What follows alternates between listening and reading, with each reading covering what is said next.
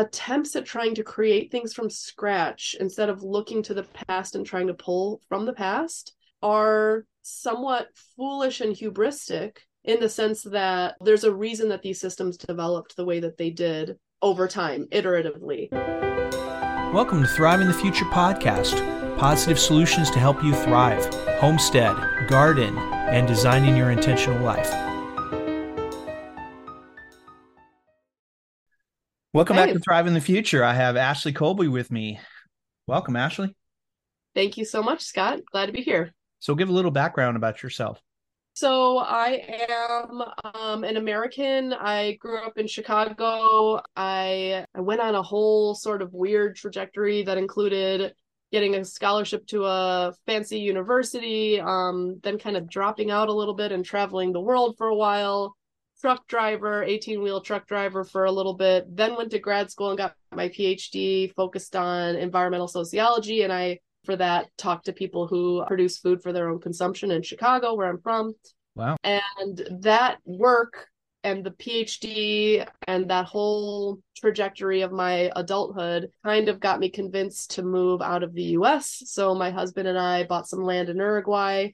We have 9 acres and 3 little girls. And for work, I host American university students here in Uruguay on like a cultural exchange where they work with local farmers. They do some natural building, alternative sanitation projects, things like that, so they can learn hands-on, what sustainability looks like in practice here. My own podcast is the Doomer Optimism podcast, and I think similar themes to yours, just talking to people who are exploring resilience in various ways, and just kind of talking to them about what they're learning and what are the best practices and what are their pitfalls and all of that kind of stuff. So the life and work are all part of a similar kind of trajectory vocation that's towards, resilient sustainability and trying to figure out, I guess, like the way to live a good life. Sure. So how did you choose Uruguay? What was the deciding factors? My husband before we moved here, was a high school Spanish teacher, and he taught in college too. And we both studied abroad and kind of had the idea that living abroad would be a good idea for various reasons. That's not the part you asked me, but why we chose Uruguay, we had a short list and it was very nerdy. It was very spreadsheet brain. This is one of my terms that I have coined, which is thinking about everything in terms of like lists and data and that kind of thing. But, we looked at things like political stability, social stability, like access to fresh water, sea level rise, soil quality, all this kind of, access to universal healthcare was a really big one, because in the US, it's kind of like this treadmill where you have to be working to be able to get healthcare, or the deductibles can ruin you and this kind of thing. And I just wanted to be out of that treadmill so that we could have a little bit more freedom to choose work in a more flexible way and still have access to healthcare, good education, and then be able to speak the language or learn it. Spanish is like, my husband obviously is an expert Spanish speaker and teacher, and Spanish is easy to learn, like easier than Romanian or something. And the rules are real straightforward. Yep. Yes. And like for an English speaker, it's not very hard. And then being able to immigrate, cost of living, like the immigration process is really hard for Americans in Europe, for example, but it's not very hard here at all, because Uruguay is kind of like it's like a crossroads between Brazil and Argentina, in the sense that a lot of people have second homes here, and those are like much bigger countries. And this is kind of like the vacation country for a lot of those people in Brazil and Argentina. And so there's just really lax rules for owning property and residency and that kind of thing. It was really easy relative to other places. Lots of paperwork, but really like easy and straightforward. Yeah. So how did you get universal health care being an expat? So everybody gets it, even if you're like newly, I mean, probably not if you're on a tourist visa, but even if you're like newly applying for residency, everybody has access to universal health care here. And then the way we pay into it, or the way it's typically paid into, is I think for rural it's either through your job, you have to pay some sort of taxes, or if you live rurally, and a lot of people here are their main job is rural production, Sure. either farming or self production for self consumption. And so we pay for the health insurance through our properties, and it works out to like $200 a month for our family of 5, which is great. And there's no such thing as a deductible, and like our copays are like $8 or something like that. So, Wow. Yeah, That's amazing. Yeah. You're going to sell a lot of people going to I know. I don't really mean to be doing that, but yeah. Oh, well, that's good. One of the things I wanted to talk to you about was your tweet really intrigued me. And then also the recent episode you had about religion. But this one, the tweet, a big question for me is, if the majority of your tradition has been lost at least a generation or 2 back, what's the best way to rebuild? Yeah. So what's the context behind that, and what are some of the solutions you've seen? I think this is basically probably the question I'm spending my life trying to answer. And the framing of the question is for everything, like every part of our lives: education, marriage, child rearing, vocation, the economy, like spirituality, all of this stuff. And, a little backstory in my travels, a lot, I worked through an organization called WOOF, Worldwide Opportunities on Organic Farms, Yep, which woofers, is like it's like a work exchange, where in return for working on organic farms, you get to stay. Sometimes you get food too. And so it's like a cheap way to travel. And so I traveled that way, in my little travel period. And I stayed at a lot of traditional farms, and then I stayed at a lot of places that were like intentional communities or ecological communities or this kind of thing. And I observed that those that did not have the intentional communities that did not have a strong, like, basically set of moral principles, or a sense of what's sacred and profane, or a sense of even something like, how does ownership work? How does governance work? Because people are trying to make so much up from scratch instead of learning from tradition, or pulling from already existing systems that have developed over time, they were just really dysfunctional. And I came to the conclusion that a lot of these attempts at trying to create things from scratch instead of looking to the past and trying to pull from the past are somewhat foolish and hubristic, in the sense that there's a reason that these systems developed the way that they did over time, iteratively.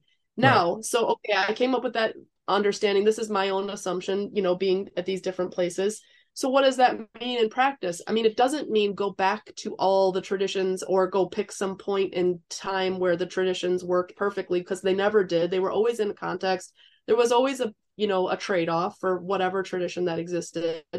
And so for me, I'm kind of just trying to explore what learning from the past might mean for a modern person. And which parts and which are most relevant, and from which time in history, that kind of thing. So we could go through different topic areas if you're interested, or sure. If you want.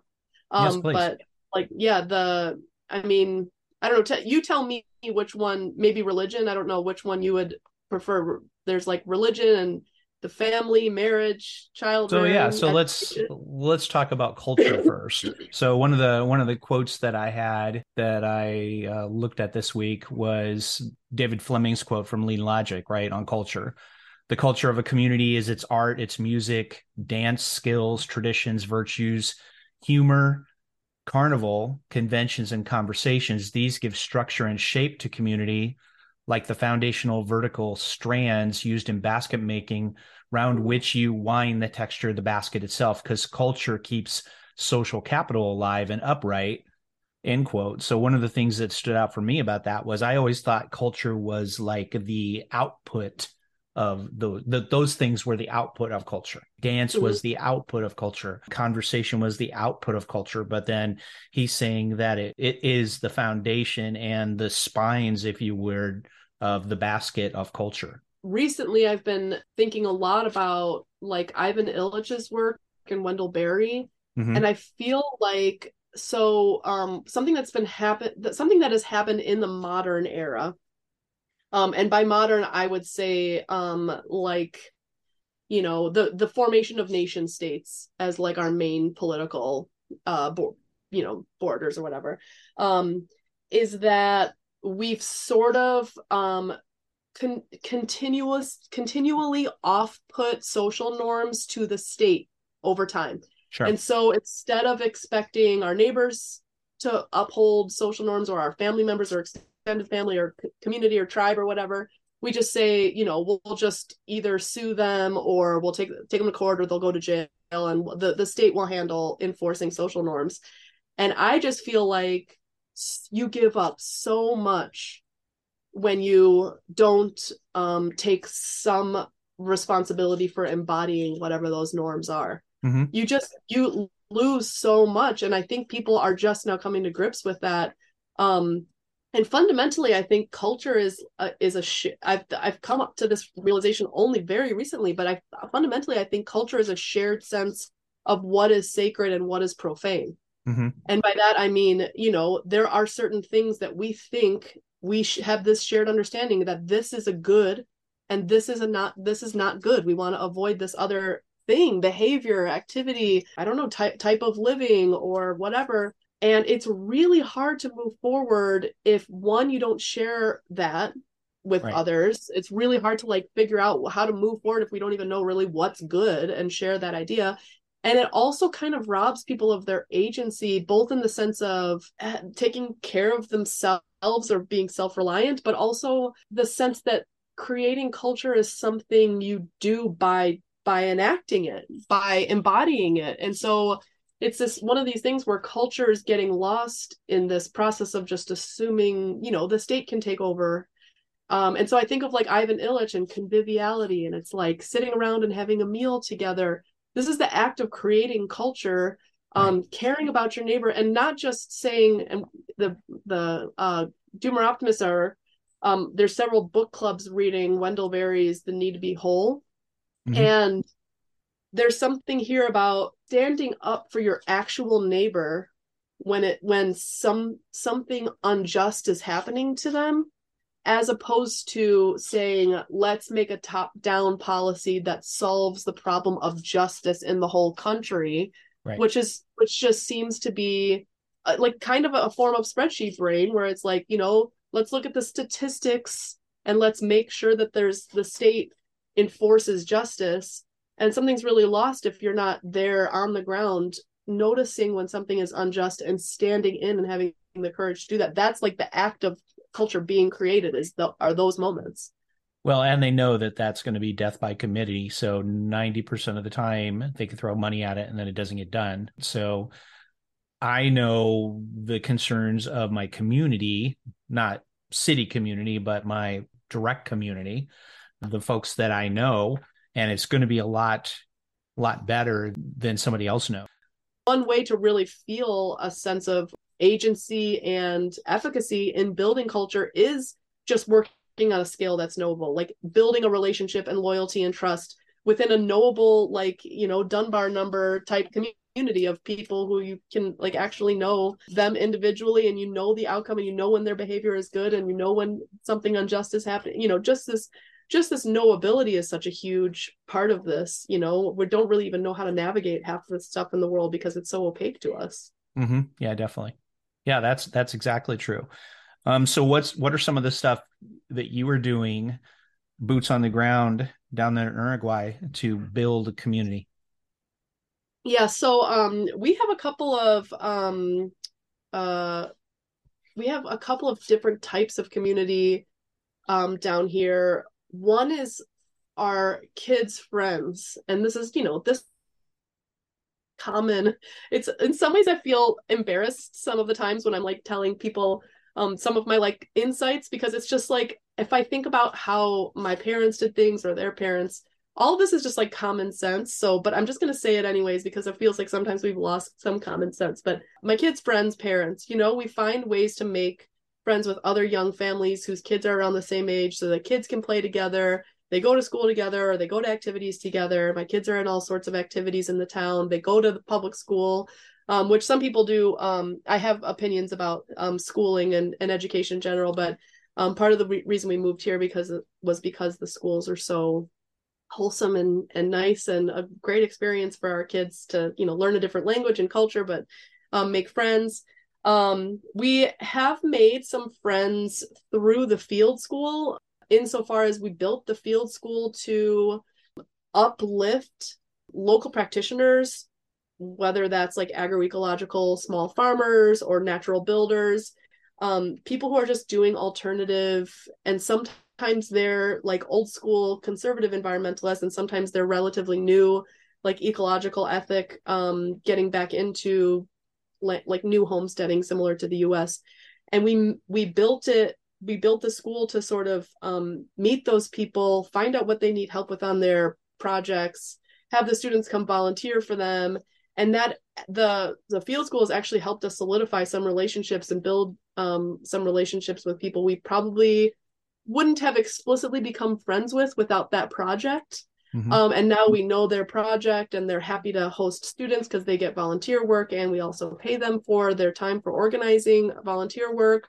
And now, we show up for each other that way. And then there's another third kind of group, which is there's a lot of informal economics that happen here. A lot of people host classes where you kind of pay out of pocket. They host them out of their house. My kids are in this yoga class that's just out of somebody's house, and it's like a friend of a friend. And we have friends who've opened a children's library, and we're going to go there tomorrow. They have they basically just opened it themselves, this couple, and it's all just run on donation. So there's like these informal economies. We're making community with people by like showing up to their various projects, and just like showing up and we're going to the library, we're taking books out, we're donating, they have a big celebration for their 4-year anniversary tomorrow, we're going to be there, just showing up for people and like being there.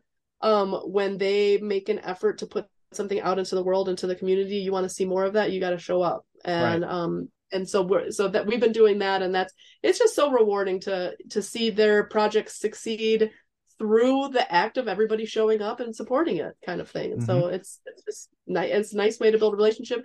You're also doing something real. You're not just making a friendship about like, sitting around talking about things you agree about, but instead like, we're here together. We brought the student group to work with this library, for example, and the student group came, they painted the outside of it because it needed a new coat of paint. And, sure. It's like we're working on a project together, and that makes them happy. It's great for us to see, to contribute because we believe in their project, and, it's just a virtuous cycle that way. Yeah, that's building social capital. We borrowed the Bitcoin term proof of work. It's also proof of work because you have their back. You've got skin in the game. They know you have skin in the game. So then later on, you'll have that reciprocity, right? Right. And right. And like my neighbor hurt his back, can't till his garden. So I went and tilled his garden, not because I expect to get anything back, but because of the proof of work of our relationship. And it's surprising with everything going on and people so isolated, and in social media is their community, right? If you ask people, yep. I was pulling some graphics from Pixabay for, the free thing where I can get free graphics for a community. And I typed it in community into search, and 90% of it was electronic community. And it's like, yeah, wow. that's not the community I'm looking for in this context. Right. Yeah.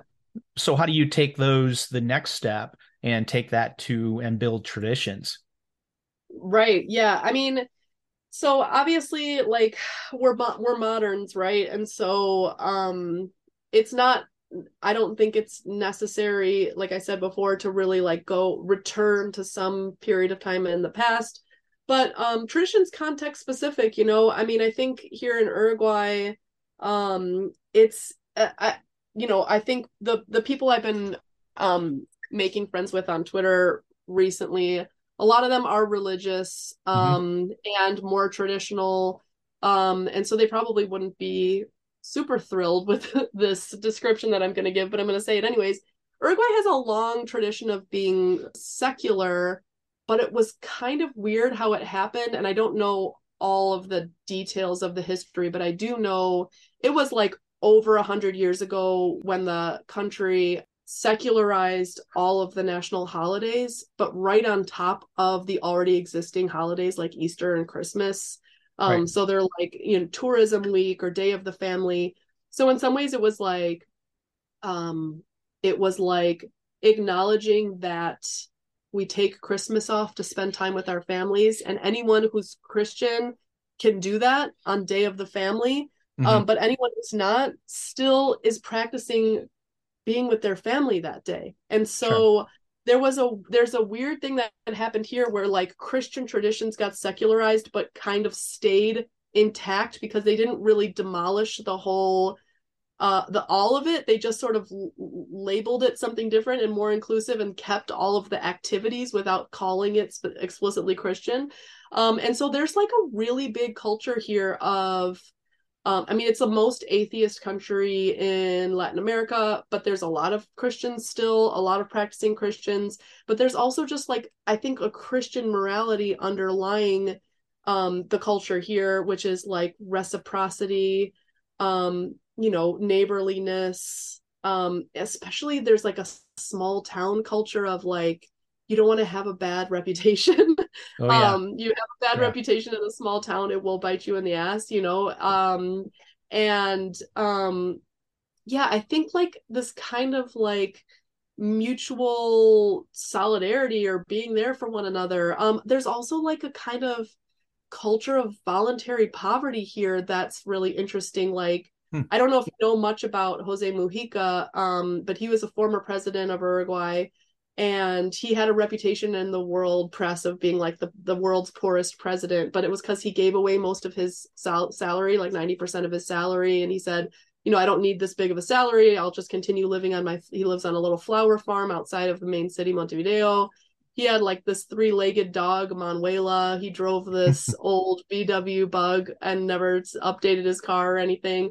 And he was like a former leftist guerrilla who then there was like a period of dictatorship where he was in jail, like in solitary confinement for 12 years. And then, sort of went into politics, became a senator, became a president. And, he said things like, I'm not poor. The people who feel like they need to fill the emptiness in their soul with consumerism, they're the poor ones. Mm. I'm rich. I'm rich in my flower farm and my family and my dog and my, I have everything I need, and my contentment is wealth. And so I was thinking like, wow, a country to be able to elect somebody who says something like that, that's radical. Like before we came here.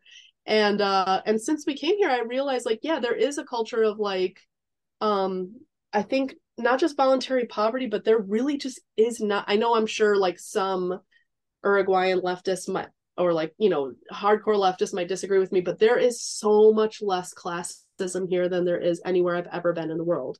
And Sure. honestly, I think the US doesn't have a ton of classism. There's a lot of like ability to mix across classes in the US. I was surprised by that when I traveled around the world. There's like huge barriers to Mm-hmm. mixing across classes in a lot of countries. But in Uruguay, it is just there is so much acceptance across class. There's an want to be too ostentatious with your wealth. And I feel like that is fundamentally like a Christian virtue. And so, anyways, all of that are traditional cultural artifacts that have made their way into the culture here that I think are worth continuing on and worth saving. My sense is that they come from like a Christian morality and a Christian sense of like the sacred and the profane.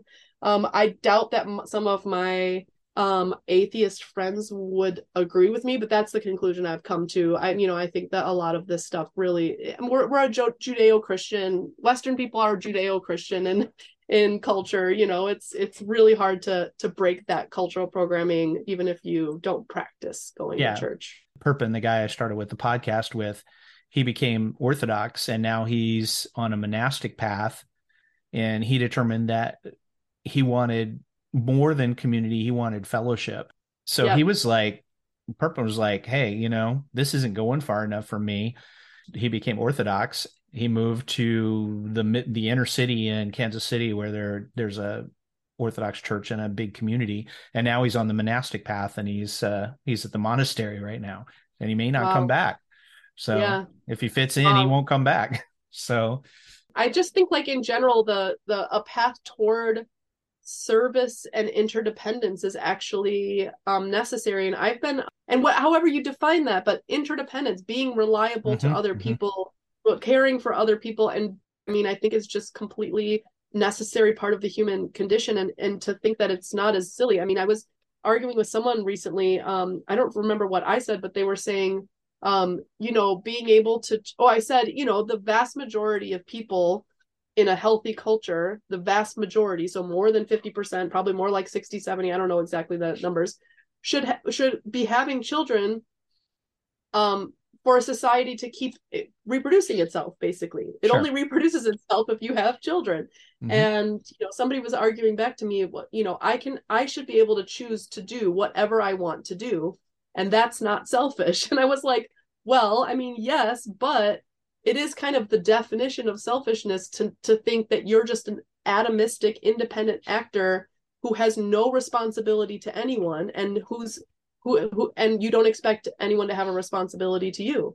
I mean, that's just, it's very dysfunctional, and a lot of people think that way. Right. And it really just doesn't work because people try it, and then they just keep butting up against limits where you really do need to be interdependent. You have to rely on people. Sometimes you're down on your luck. Sometimes you get sick. Whatever it is, you have to rely on others or be reliable. So just going into it knowing that that's a necessary part of like a functioning life is I think less painful, because I think a lot of people go in thinking I should be able to do whatever I want, and then they make choices that aren't toward service or interdependence towards others, and they get frustrated because they keep hitting roadblocks because they are just thinking they can completely themselves, and it's just impossible, really. Mm-hmm. Or they constantly search for meaning, and then that is meaning, but it's so Right. anti for better words, anti-American, right? So Yep. it's Yep. definitely not American to think like that at this point. So it's interesting. So what are some of the other tips you have for building traditions and culture that way? Yeah. So another thing I've been thinking a lot about recently is the idea of family and marriage as an institution for building culture. So Mary Harrington is a British author, and she just wrote a book called Feminism Against Progress. And she and I become friendly via Twitter, and she interviewed me for the end of her book. And basically, her argument is that um, economic incentives and technology, now without getting into all the details of what I mean by that, are really what have made things hard on women in marriages and family, Mm-hmm. more so than anything like the patriarchy. It's really the incentives of work outside the home, and like wage labor, and this kind of expectation that we're just independent actors, atomistic actors, like we were saying. And one way to, I think, rebuild that in the modern era without going back to like the 50s, or without going back to the point before women had the right to vote or anything like that, Yeah. is to think of marriage as a culture building institution, and to think of marriage as as a tool, a social tool to kind of build a project together, a life together, and to, if possible, um, make the family part of your life's vocation.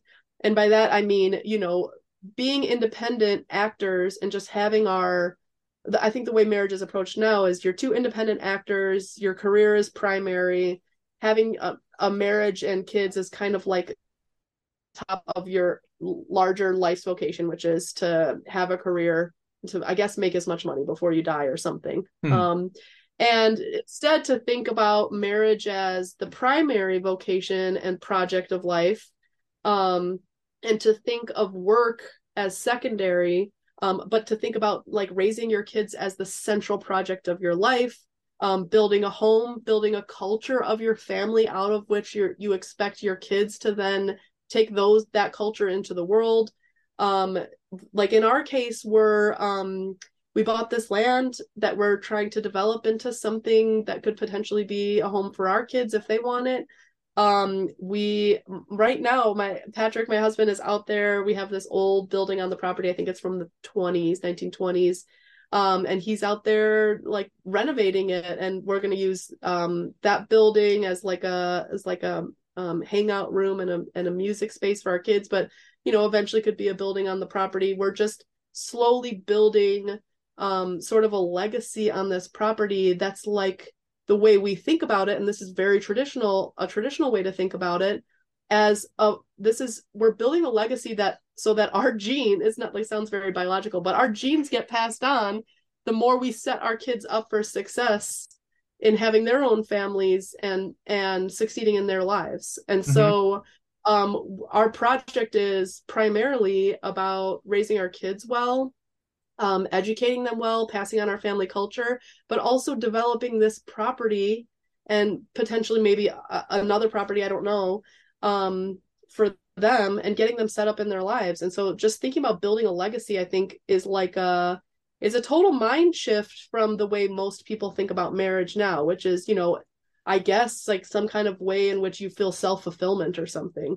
But instead to think, wow, look at actually how romantic it can be to think about like my strengths and his strengths together, making these children and making this project on this land and this property.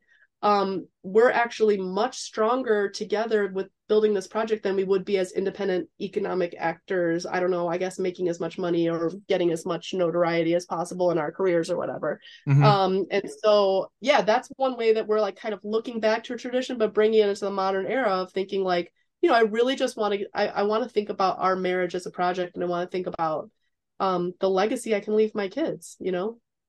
Wow, that's great. It's funny to watch folks engage with you, and then you say something like that, and they go right wing, right wing, right wing, and they I go know. nuts. It's I hilarious. know. I know. And like I honestly think like what so much of my young adult development has been like left leaning in the sense of like, the economy is built against us. Probably my earlier days I would say it's all capitalism or whatever, but I wouldn't probably use those terms anymore, but it's like it is out there to really kind of exploit and alienate us fundamentally, the way that it's set up now. And so taking back these institutions is empowerment against the atomization and alienation brought on by the economy and technology. And so I don't understand how that's not in accordance with like all my values that made me quote unquote left wing when I was younger, but now it's right wing to say something like build a legacy for your kids, Right, get them right. set up in life. I don't know. I really just can't keep track of like these labels. And the goalposts keep moving, right? And it's Yeah. like, well, no, you can't have stuff now. No, I know. I know. You got to I eat know. the bugs. So, Yes, exactly. Exactly. Or even just owning property. Like, a lot of people say, oh, you're just so privileged to be able to own property. Like, Mm, our land was not very expensive. I made $13,000 as a grad student. My husband made mid five figures as a high school teacher.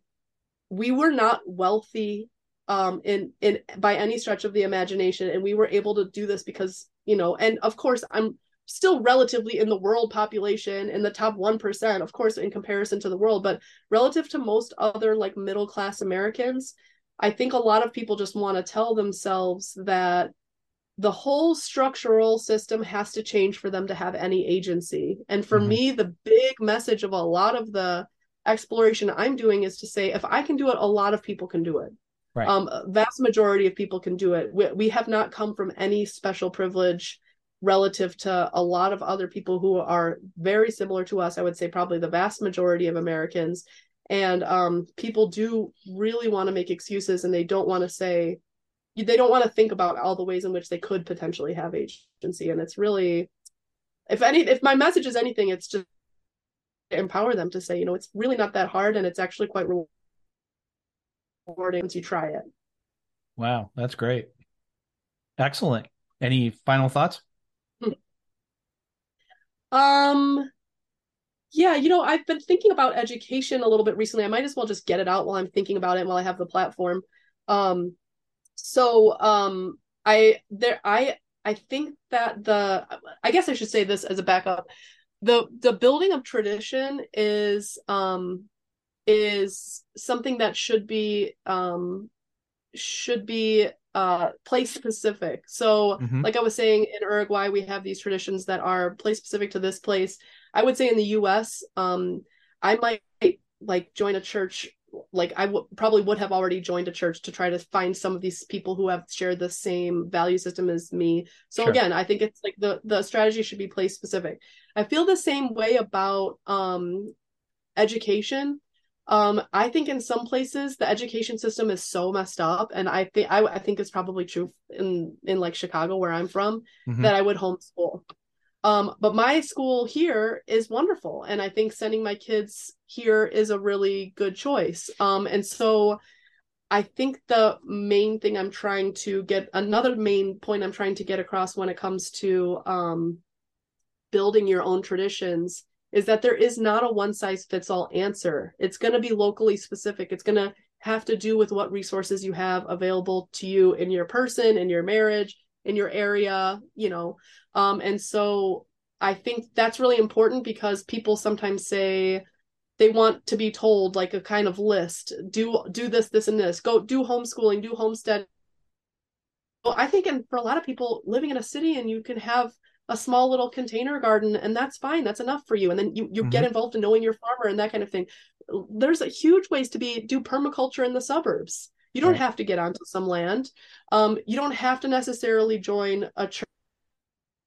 There's like an active Grange organization that gets you into the kind of culture that you want. So I would just say to encourage people to like sort of pick a place, commit to it, pick some people, and start, developing traditions that like but based on the resources of your specific place. So my kids go to school, but the education question is going to be specific to whatever you have. If it's really bad where you are, the way I see building tradition and education is, I would love to see, and I see it's happening already, people start homeschooling, and then they start forming homeschooling co-ops. Then they start to form these like more regular like forest schools, or then they have like these dates where parents are teaching classes, and they're all like elective classes, and those are like turning and forming into schools themselves. And sometimes it's then a school that's 3 days a week or something like that. And this is like the way alternative institutions get built. And it starts with first saying, I just can't do the mainstream institution, I have to get out. There's a period of adaptation, and then the people kind of find each other and build together. And so that's really that's the theory of change of how the traditions get built. It's that way. It's like first you secede from something, then you find the others who did it, or find others who resonate with you, and then you build something alternative to that. Having said that, Neil Clark is a guy on Twitter who lives in Maine, and his public school is worth sending his kids to, and he says worth saving. I feel the same way about our public school here in Uruguay. I think going to this public school is an act of institution building itself. If you can get into this institution and it's worth not seating, then you get into it and you get involved and you get on the school board, and you really go all in on like putting all of your resources as an individual or a family behind that institution. And so anyways, there's just not a one size fits all approach to tradition building. It's got to be, fundamentally, you really are the one who has the agency and the ability to decide for yourself if it resonates with you, and where to put your resources, and where to be interdependent, because you're you're going to necessarily, I said earlier, you have to be interdependent. So you might as well pick and choose who you want to be interdependent with. That's awesome. Yeah, I think that, and especially if the kids do stay in the public schools, develop a life of learning, and Right. we just don't see that. So, I mean, I used to read voraciously when I was a kid, even when I didn't have to. So, Right. but Right. maybe it's because of I had less, you Yep. know, maybe Yep. I had that space, and giving space and then giving the sense of place and things like that as well, um, Right. can help Right. build that in kids, because that's Right. everybody's missing the sense of meaning, and part of Totally. it is the sense of place, the sense of the seasons and everything else. So Hmm. Hmm. And I would say, like with school, part of the reason we moved here is I was studying the sociology of education and looking at like the ways in which schools were approaching students, like specifically industrial, like large scale public schools. Like there's all coming out like where standardized tests are basically like determining how schools get funded. So mhm. then you're just teaching to the test, and it is the most spreadsheet brain thing imaginable. Like everybody just has to conform to this very narrow set of um measurable outcomes that do not at all like line up with the variance in kids' interests or curiosity or personalities or disposition. And for a lot of kids are really a difficult way to learn, like learning these spreadsheet type Sure. standardized test type learning. And then if they don't conform to that type of learning, they put them on these drugs. Like it's just Mhm. widespread. Right. Putting kids on like psychoactive drugs early in their lives, that was terrifying to me. And so the other thing just to think about with schools and other institutions in general is the first step you got to do when you're trying to build exposure to things that will cause you active harm. And then once you've gotten yourself out and you're just like um in survival mode, you have to get your feet under you. And this is like this is I'm like describing part of our journey moving to Uruguay. And Mhm. once you've gotten some stability, got your feet under you, then you can move toward something that is your podcast thriving the future. You're not just surviving, you're thriving at that point. You're Right. seeking out things that resonate with you, and we're finally starting to get into that mode with our kids. After having three young kids and moving to a new country and starting a business. And I talking backwards, I make it sound really easy, but the process of adaptation of like first minimizing exposure before we left Chicago, um there were like there the Donald Trump was just elected, and there was like a palpable sense of like team sports, like, oh, Sure. like neighbors against neighbors. There was this Mm. shooting in this neighborhood that we're from in Chicago between an off-duty police officer and a guy who was not from the neighborhood, a white off-duty police officer and a black guy driving through the neighborhood. And there was just this sense of like this could erupt into like not feeling like a safe place to be with kids. Mhm. And it's like leveled off since then, and it's not doesn't feel as palpable. But yeah, the first thing is get out of these institutions, get away from these places where you could be actively harmed just by being around. And then after that, try to seek these alternatives that are potentially places to look for tradition and look to the past. And I think just be a model too. That's another piece of advice. Just Wow. the other day I saw old videos of my family members. I remember this. There's like, my the generation older than me, they're like putting pictures on and videos on Facebook to try to like keep capture some of the family videos. And I remember when we went to Christmas at my grandma's house, all the adults who were like my age in their 30s, young 30s, like, but yeah, mostly in their late 20s and 30s, there's videos, they're just dancing the whole Mhm. evening, dancing, and the kids are playing in the other room, or whatever Nerf guns or whatever they got for Christmas. And that was us. We were playing around, but everybody else was just dancing all night. and other people are sitting and talking to each other. This wasn't that long ago where this was the culture where everybody's just in the living room dancing and laughing and, Right. I'm drinking and smoking cigarettes and all this kind of stuff. And I just think it would be cool to kind of go out on a limb and try to make that kind of culture happen, even if it feels awkward for our generation, And so I was just thinking that the other day I saw those videos and I just thought, you know, next Christmas, if I'm around, I should just put some music on and see if someone will dance. And you can take a leap of faith sometimes with those kind of cultural things. People want to have fun, you Right. know? And it just takes a little bit of some weirdos to try to bring it back, but I think people will come along if you're sincere and joyful enough. I don't know.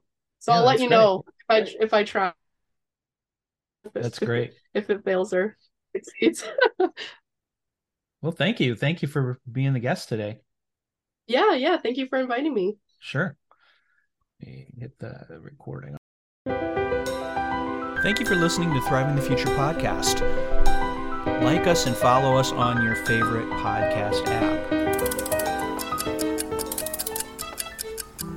Next time on Thriving the Future podcast. Coming up on Thriving the Future podcast, Roman from foxtwinhollow.com, also Fox Twin Hollow on Twitter, will join me to talk about connecting kids back with foraging and nature. And I like the quote, "Children who hunt and forage are more appreciative, respectful of others, and involved in the community." And also Homestead Padre is back, and we talk about living with depression on the homestead. That's coming up on Thriving the Future podcast.